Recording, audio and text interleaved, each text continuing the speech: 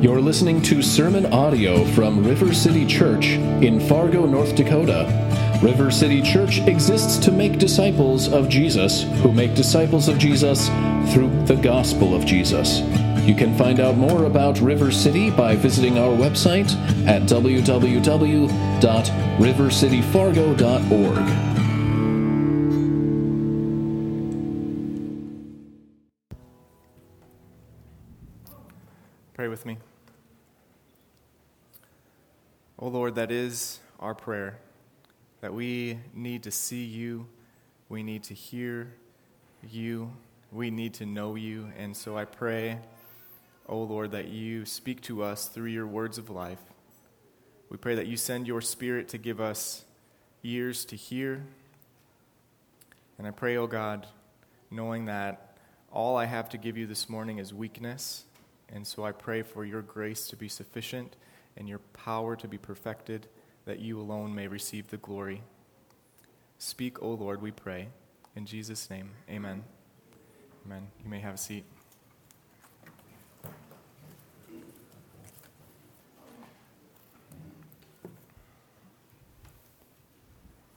Well, good morning. It's a joy to be with you this morning. My name is Devin. I get the joy of serving as one of the pastors here at River City. Now this morning we are jumping back into our sermon series through the Gospel of Luke, and Lord willing, we'll have this week and then next week we'll go through the Gospel of Luke, and then beginning the first Sunday in June, we will begin our summer series in the Psalms. Say that 10 times fast. Summer series in the Psalms. We'll begin that the first Sunday in June. Well, with that said, today we are in Luke chapter 15. So if you have your copy of God's Word, you can turn there with me. Luke 15. If you do not have a Bible, our strike team will come down. You can raise your hand and they'll hand one out to you. Luke 15 is on page 510 of the Bibles that are being handed out. And as you're turning there, I'd like to give you a little background information about this passage. Now, when I'm trying to understand the background of a passage, there are three main things that I'm looking for. I'm looking for the Old Testament context. I'm looking for the context of the book that I'm studying. In this case, it's the Gospel of Luke. And the third thing that I'm looking for is the immediate context of the passage. Now, for our purposes this morning, the Old Testament context is from Ezekiel 34, which Connie just read for us.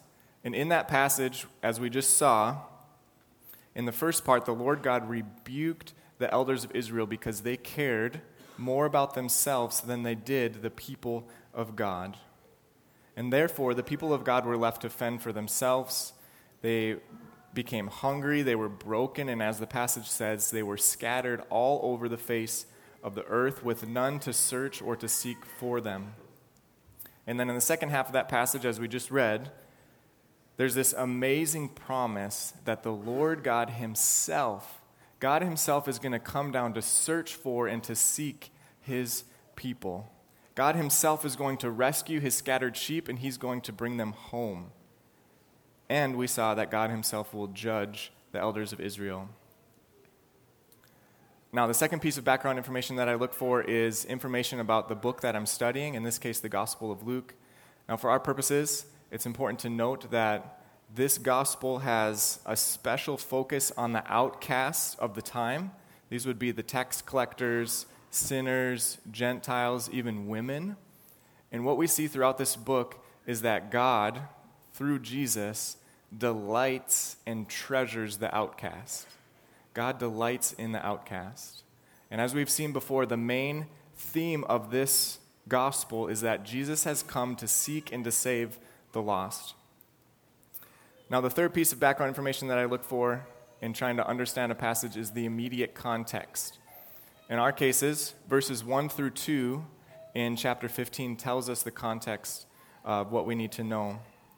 It sets the stage for what Jesus is about to teach us. And in that context, we have tax collectors and sinners, the outcasts, were drawing near to Jesus. And then the Pharisees and the scribes, who were the spiritual leaders at the time, were grumbling about Jesus. And so, in other words, the tax collectors and sinners, the outcasts, were turning towards Jesus, and the spiritual leaders were turning away from Jesus.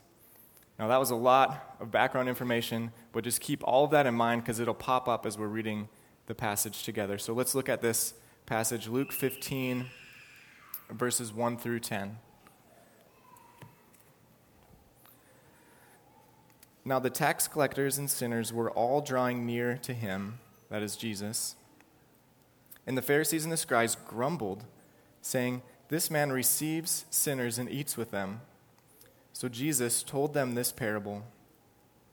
"What man of you, having 100 sheep, if he has lost one of them, does not leave the 99 in the open country and go after the one that is lost until he finds it? And when he has found it, he lays it on his shoulders, rejoicing. And when he comes home, he calls together his friends and his neighbors, saying to them, 'Rejoice with me, for I have found my sheep that was lost.' Just so, I tell you, there will be more joy in heaven over one sinner who repents than over 99 righteous persons who need no repentance. Or what woman, having 10 silver coins, if she loses one coin, does not light a lamp and sweep the house and seek diligently until she finds it? And when she has found it, she calls together her friends and neighbors, saying, 'Rejoice with me, for I have found the coin that I had lost.' Just so, I tell you, there is joy before the angels of God over one sinner who repents." This is God's holy word for us this morning. He who has ears, let him hear. We live in a culture that is obsessed with our own happiness. Happiness is often, now not always, but happiness is often the major deciding factor when it comes to choosing what job we have, to choosing where we want to live, to choosing what we want to do in our free time, even sometimes choosing who we want to marry. The pursuit of happiness is so important to us that it's literally written in the Declaration of Independence. We're all looking for happiness in some way, shape, or form. If only we could get this thing or do that thing or go on this trip, or if only we could get married, then we would be happy. We spend a lot of time thinking about and pursuing what makes us happy. How much time do you spend thinking about and pursuing your own happiness?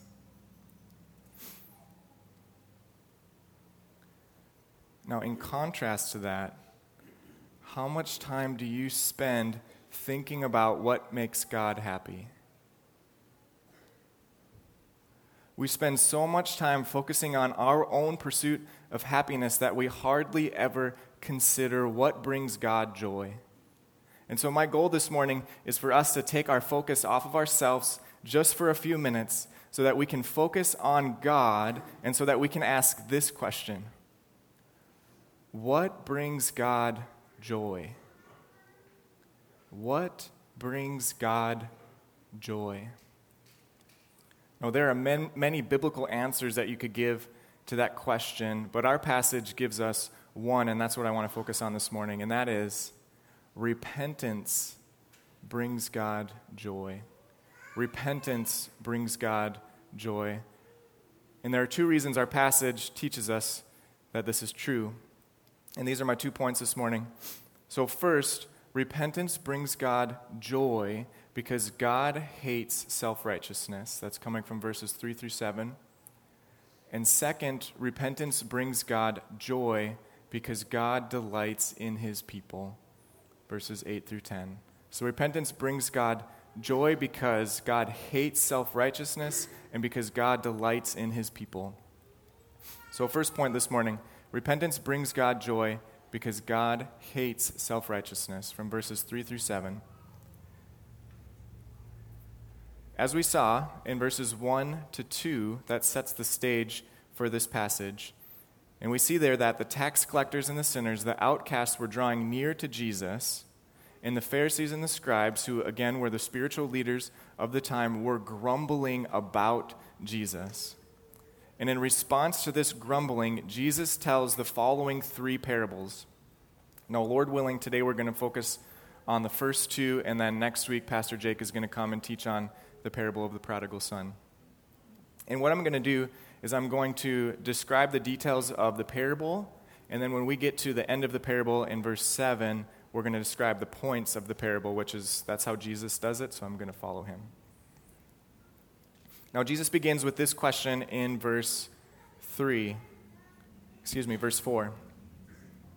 What man of you, having 100 sheep, if he has lost one of them, does not leave the 99 in the open country and go after the one that is lost until he finds it?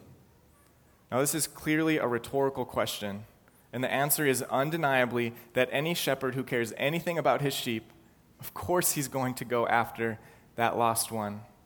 Of course he will, because that sheep is precious to him. And after searching until he finds his sheep, the parable says that the shepherd takes the sheep and lays it on his shoulders. Now, by way of illustration, my 1-year-old son let me borrow this morning. So in the parable, they would take the sheep and they would lay it right on his shoulders like this. Now, you can imagine that the sheep would actually be just slightly bigger than this. But the point that he's making is that this is a tender way of carrying the sheep home versus like if you had to tie it with a rope and you were just dragging it home. On top of that, if the shepherd was carrying the sheep like this, the shepherd would make sure that that sheep is going to make it home. In other words, once the shepherd finds the sheep, that sheep is for sure going to make it home. And on top of that, when the shepherd finds his sheep, he lays it on his shoulders, and the parable says that the shepherd went home rejoicing. Finding his lost sheep brought this shepherd true and deep joy. So much joy that when he gets home, he calls his friends and his neighbors together, and he says, "Come rejoice with me, because what was lost has been found. Come rejoice with me." His joy in finding his sheep just overflowed into sharing it with others. He couldn't help but share this joy with his friends and his neighbors. Now, just as a major side point here, this is the biblical principle of rejoicing with those who rejoice. And it teaches us that we need to think about joy as more than an individual pursuit. We need to think about joy as more than an individual pursuit. Because biblically speaking, we can have true joy when others are rejoicing. And if we think about joy in this way, we have many reasons to rejoice, even right here at River City. Even over 3 Bible translations being translated into people groups' languages. We can rejoice with that. And on top of that, if we're not rejoicing with those who rejoice, we're not only robbing ourselves of joy, but we're robbing that person who is rejoicing of joy as well. That was just a free point. That's just a free side point. So this is the first parable that Jesus teaches in this passage. And then if you look at verse 7, Jesus tells us the point of the parable. He says, "Just so, I tell you, there will be more joy in heaven over one sinner who repents than over 99 righteous persons who need no repentance." Now, there are 2 main points to this parable, and they correspond to the 2 groups of people that Jesus is talking to. And again, remember, we got the tax collectors and the sinners, and then you have the spiritual leaders, the Pharisees and the scribes. So we're going to look at how Jesus is responding to both of them in turn. So first, let's look at the tax collectors and the sinners. Clearly, the tax collectors and sinners are represented by the one person who repents in this passage. Now, real quickly, repentance is a simple definition is turning away from your sin and turning towards God. Now, I'm going to talk more about repentance when we get to verse 2. And Jesus says here that there will be joy in heaven when one sinner repents. Now, heaven can either refer to the dwelling place of God, where God is right now, or sometimes it's used to refer to God himself. And even in Luke 15, when we get to the parable of the prodigal son, he uses heaven to refer to God himself. Now, however it's being used, there is joy in heaven because here we see the heart of God. And we see the length to which God has gone to go after his lost sheep. He sent his true shepherd to the earth. And this, of course, is Jesus Christ. And if you had to ask me to pinpoint an exegetical main point for this parable, I would say that it is this, that Jesus is boldly proclaiming that he is the Lord God who has promised to come and to seek his sheep. He is the one who is prophesied about in Ezekiel 34. In other words, this passage is about Jesus. This passage is about Jesus, who is the Lord God incarnate, who has come to seek and to save his lost sheep. So let us, just for a few moments, take our focus off of ourselves and let's focus in on Jesus Christ. Jesus is the Lord God who not only reveals who God is for us, but reveals the heart that God has for his lost sheep. And he is the fulfillment of the prophecies promised in Ezekiel 34 in the second half of that passage. Jesus, who is God in the flesh, has come to search for and to seek his lost sheep. He has come to rescue his sheep from all of the places that they have been scattered. He has come to bring them out from the far countries in order to bring them home. He has come to lead his sheep beside still waters and to make them lie down in green pastures. Jesus Christ is God who has come to seek and to save the lost. But Jesus didn't just leave 99 sheep in the open country to find the lost. He left equality with God. He gave up the privileges of being the king in order to become a servant and be born as a man. He gave up the lavish riches of heaven to live in a sin-infected wasteland. The king entered a fallen world full of disease and death in order to serve and to save his people. And being found in human form, he humbled himself by becoming obedient to the point of death, even death on the cross. And on the cross, he bore the full wrath of God that the sheep of God deserve. He was stricken, he was forsaken, he was abandoned by God the Father. Jesus Christ is the good shepherd who laid down his life for the sheep, because all we, like sheep, have gone astray, and we have turned each one to our own ways. But the Lord has laid on Christ the iniquity of us all. In Hebrews 12:2 tells us that Jesus did all of this for the joy that was set before him. Joy? What joy? The joy of seeking and saving his sheep. The joy of finding his sheep and laying them on his shoulders and carrying them all the way home. The joy of seeing his sheep come to repentance. The joy of receiving sinners and eating with them. The joy of one day celebrating that great wedding feast of the Lamb. What great joy.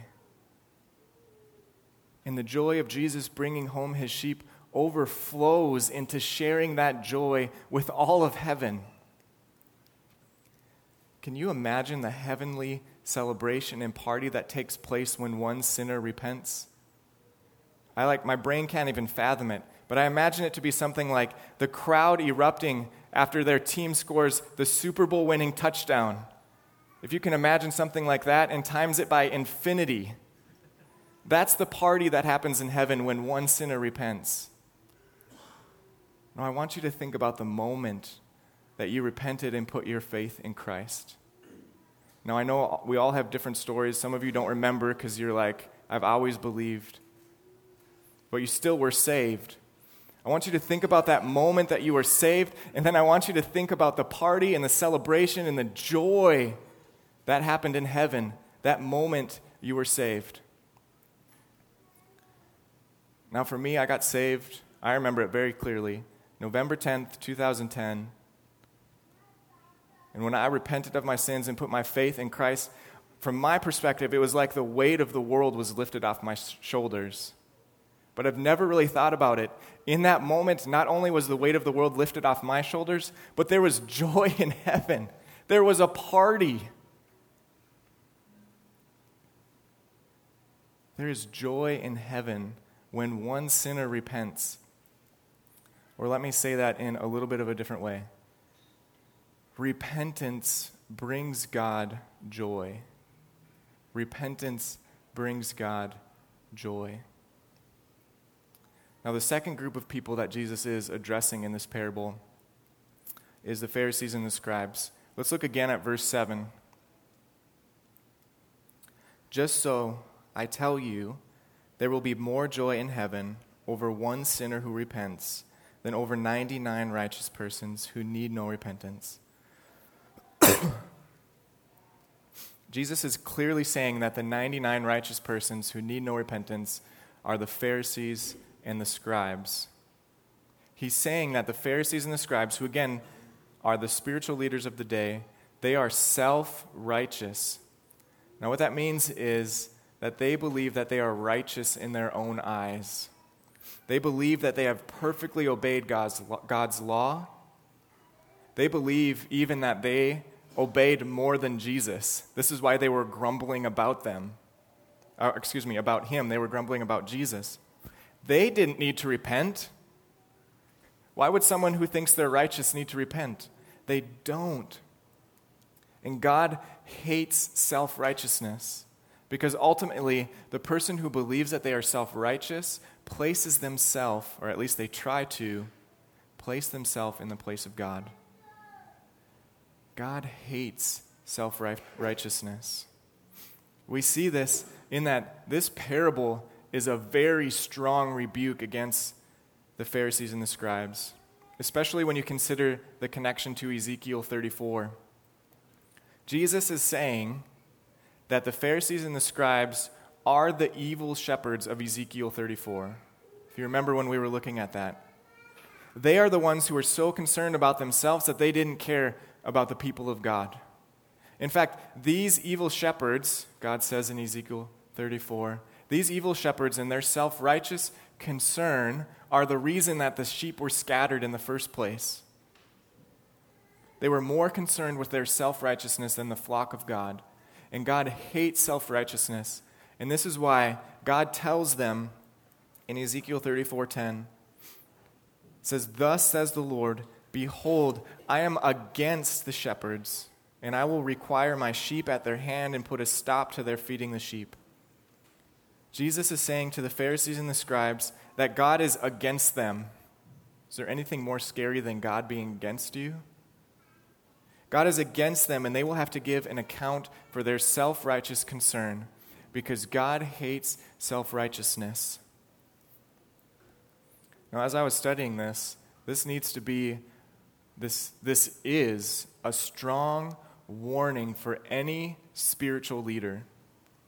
And specifically, as I'm thinking about this is a strong warning for us elders here at River City.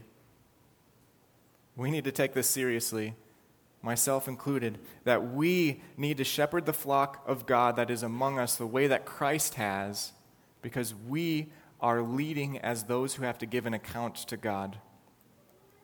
We need to repent of any self-righteousness so that we can lay down our lives for the sheep. Now, God hates all self-righteousness, and so we all need to repent of self-righteousness. Don't misunderstand me there, but this is specifically talking about the leaders of God's people.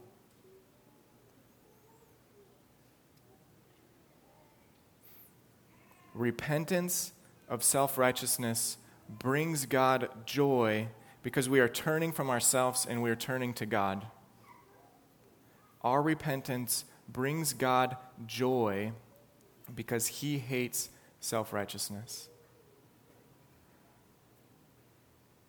So by way of transition, let's go back to our main question. What brings God joy? Repentance brings God joy. First, because God hates self-righteousness. And second point this morning, repentance brings God joy because God delights in his people. verses 8 through 10.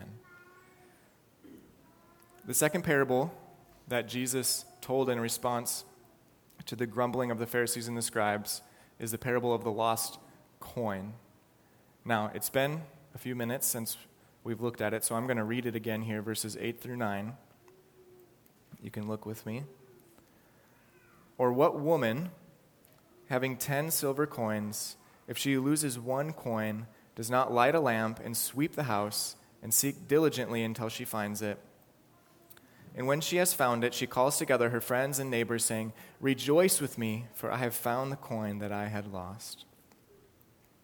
Now, just like last parable, I'm going to describe the details of the parable, and then at the end, when we get to verse 10, I'm going to describe the point of the parable.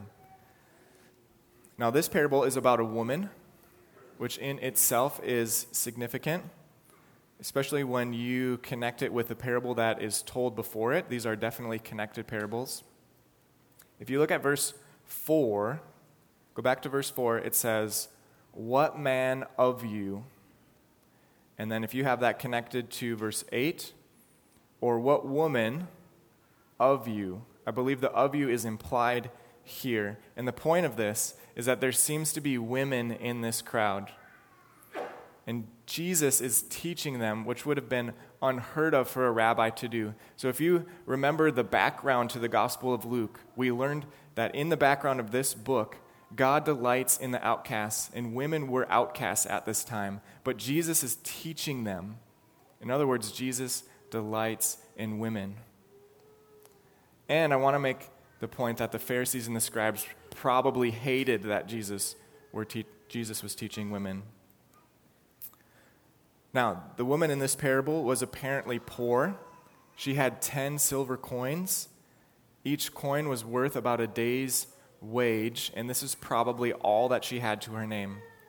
And so when she loses one coin, she's losing a day's worth of wage. Now, for us, we think about that, and most of us would be able to recover from if we lost 1 day's of wage. It would still hurt. We wouldn't want to go through it. We would probably be able to cover.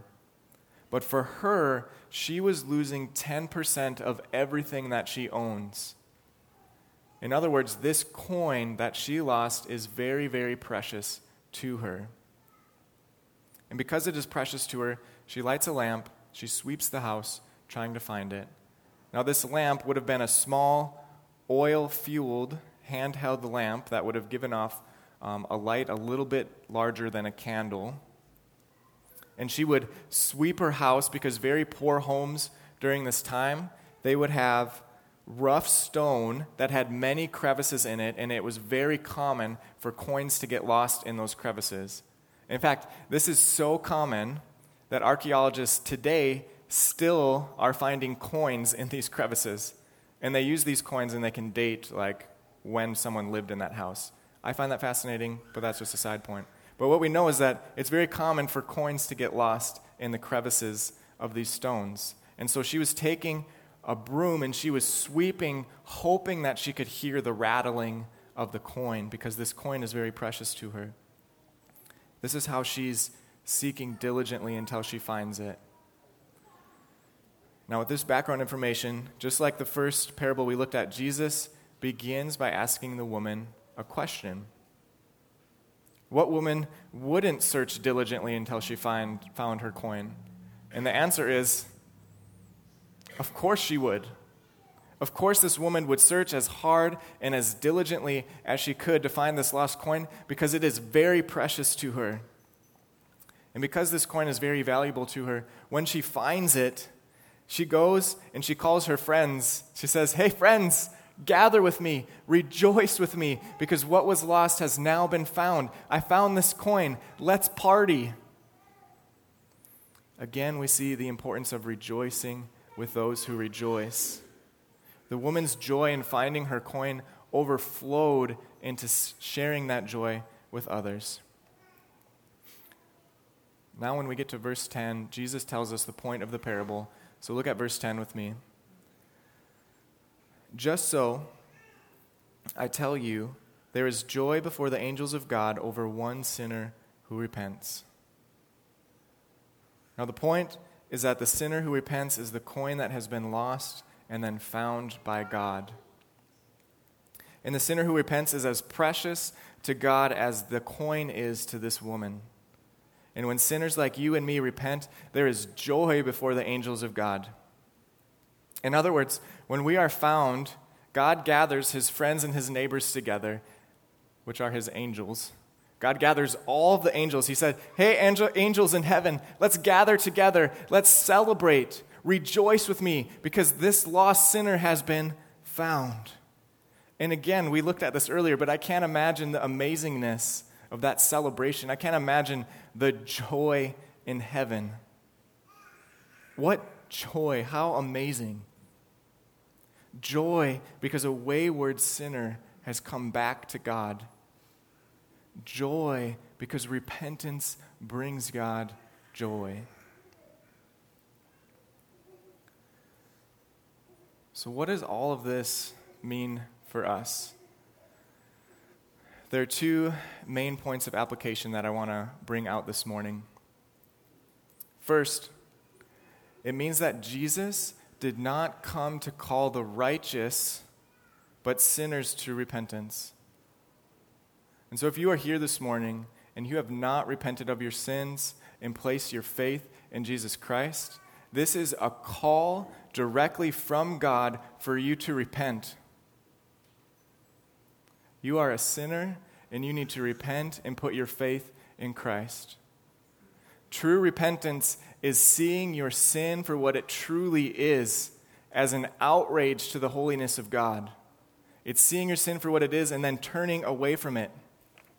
And faith is turning towards God, trusting and believing that Jesus Christ paid the penalty that I deserve for my sin on the cross. So repentance is faith. Repentance is turning away. Faith is turning to God. And if you are here this morning and haven't done that, this is a call from God to do that.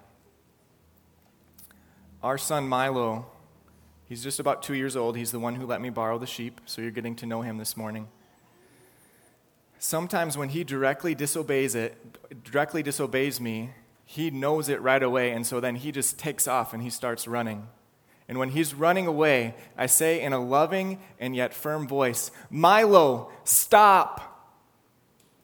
Come back. And when he realizes and recognizes his sin for what it is, and when he realizes and recognizes my love for him as a father, he turns around and he runs back to me, and I embrace him in my arms. My friends, Jesus Christ is looking at you in your sin, and he says, stop, come back.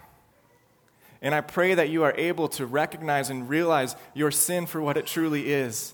And I pray that you are able to recognize the love that God has for you in Christ Jesus. And I pray that you turn around and you come back to him. Have you turned from your sin and put your faith in Christ? If you have not, let me urge you, for the sake of your soul, to do so, to not leave here this morning without talking to somebody about all of this.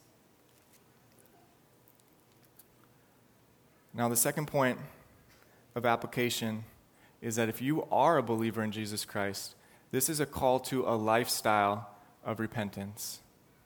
Again, because Jesus did not come to call the righteous, but he came to call sinners to repentance. Because those who are well have no need of the physician, only those who are sick. And let me be clear, yes, we as believers, if we have repented and put our faith in Christ, we have been saved from the wrath of God. We have been saved from the sickness of our sin. But as we all know, we still struggle with it. And so we still need our physician. We still need repentance. And our repentance still brings God joy. Dane Ortlund, in his book, Gentle and Lowly, which, if you haven't read it, we have free copies at the connection desk, so please grab one on your way out. But he uses this very helpful illustration. Quote, "A compassionate doctor has traveled deep into the jungle to provide medical care to a primitive tribe afflicted with a contagious disease. He has his medical equipment flown in. He has correctly diagnosed the problem, and the antibiotics are prepared and available. He is independently wealthy, and so he has no need of anyone to pay him back for his services. But as he seeks to provide care, the afflicted refuse. They want to take care of themselves. They want to heal in their own way. Until finally, a few brave young men, they go to the doctor to receive his treatment. And what does the doctor feel? Joy. His joy increases to the degree that the sick come to him for help and for healing. It's the whole reason that he came. How much more if the diseased are not strangers but his own family? So with us and so with Christ. Christ does not get flustered and frustrated when we come to him for fresh forgiveness, for a renewed pardon with distress and need and emptiness. That's the whole point. It's what he came to heal. Jesus went down into the horror of death and plunged out through the other side in order to provide a limitless supply of mercy and grace to us. That's the end of the quote. Our great physician receives joy when he cares for the sick. So joyfully receive the medicine of the physician. And what is that medicine? It's repentance. It's repentance. It brings God joy when we come to him again and again in repentance. Because repentance brings God joy. Now, how do we do this? How do we live a lifestyle of repentance practically? Now, if you've ever had me in a class or if I've been teaching, you've probably heard this 1,000 times, and I'm totally okay with that. It looks like using the acronym CAR. And again, I got this from Heath Lampert in his book, Finally Free. This is one of the most significant things that I've learned in my life. Just want to share it with you. So, how do we live a lifestyle of repentance? First, the C is confess your sins. Confess your sins to God. You can be open and honest with him. You can share with him all of your sin. He wants to hear from you. So first we confess our sins. The A is we affirm who we are in Christ. And this is so important because often what happens is we confess our sins and then we beat ourselves up because we sinned again. But no, we need to go back to Christ. We need to affirm who we are, that in Christ Jesus we are his beloved children. That in Christ Jesus, when we confess our sins, he is faithful and just to forgive us. That in Christ Jesus there's nothing that can separate us from the love of God. And you can go on and on with the promises of God. So we need to affirm who we are in Christ. And then lastly, we need to request God's grace to change. And again, what happens is we confess our sin and then we try to live holy lives all on our own. We need the empowerment of the Holy Spirit so that we can live for God. And so we need to ask for his grace. God, help me to turn away from my sin. God, help me to obey you in this particular way. Send your Spirit to soften my heart and turn me to you. So we confess our sins, we affirm who we are in Christ, and we request God's grace to change. And the beauty of all of this is that it is so God-centered. All of these are completely dependent on God, so that God alone gets the glory, and so that God alone, as our great physician, gets the joy. Now, as a believer in Christ, this needs to be at least a daily thing. As a beloved sheep of God, repentance needs to be a lifestyle. And this is why we need the gospel every single day. Not so that we have to get saved daily, but so that we can grow in Christ's likeness. Because the gospel not only saves us, it changes us. As believers, we need to live a lifestyle of repentance because repentance brings God joy. And I pray that God's joy is the motivating factor behind your lifestyle of repentance. Because bottom line, here's the thing. God doesn't just want you to repent. He wants you. Beloved, if you are in Christ, God wants you. He delights in you. You are as precious to him as the lost sheep is to the shepherd. You are as precious to him as the lost coin is to the woman. You are his sheep. He delights in you. This is why Jesus came, to seek and to save the lost, because the lost, us, are precious to him. Repentance brings God joy because God delights in you. Amen? Amen. Let's pray.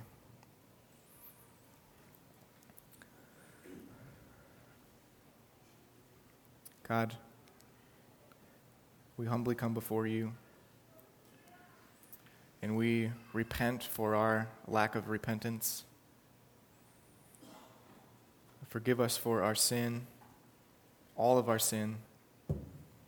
We affirm who we are in Christ Jesus, that you delight in us, and we pray for your grace that we may change, that we may live a holy life for your glory. And God, I pray that in all of this, that you help us to take our focus off of ourselves and onto you, and to deeply and truly consider the question, what brings you joy? Thank you for teaching us in your word that repentance brings you joy. Thank you for the gift of repentance, and I pray that we bring you joy by repenting as a lifestyle.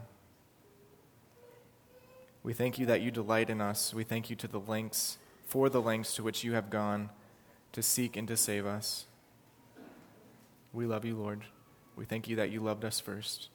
In Christ's name, amen.